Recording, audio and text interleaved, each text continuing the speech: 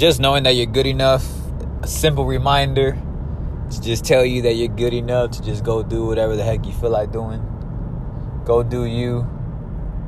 I'm on the road right now, but I just wanted to remind you and send you some great energy because I know you're listening. You're good enough. Whatever you want to do. Whatever you want to do in this world. Like, opportunities are endless these days.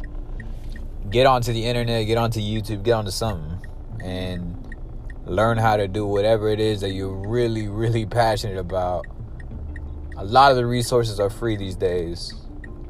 And if anything, it's like a smaller startup cost to do stuff versus how it was back then. If you want to do music, if you want to be like me and do a podcast, you can just write to me if you want information on that. If you want to do certain things, dance, act, so many sources out there to help you out, man. Like you're good enough. Like, for real. Like people will judge you regardless. Sorry, I know y'all can hear all the noise. I'm driving right now.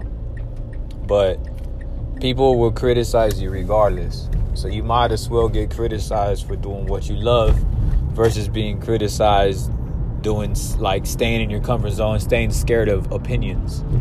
I was a victim of that too. Like, I've been a massive victim of opinions running me for a very long time.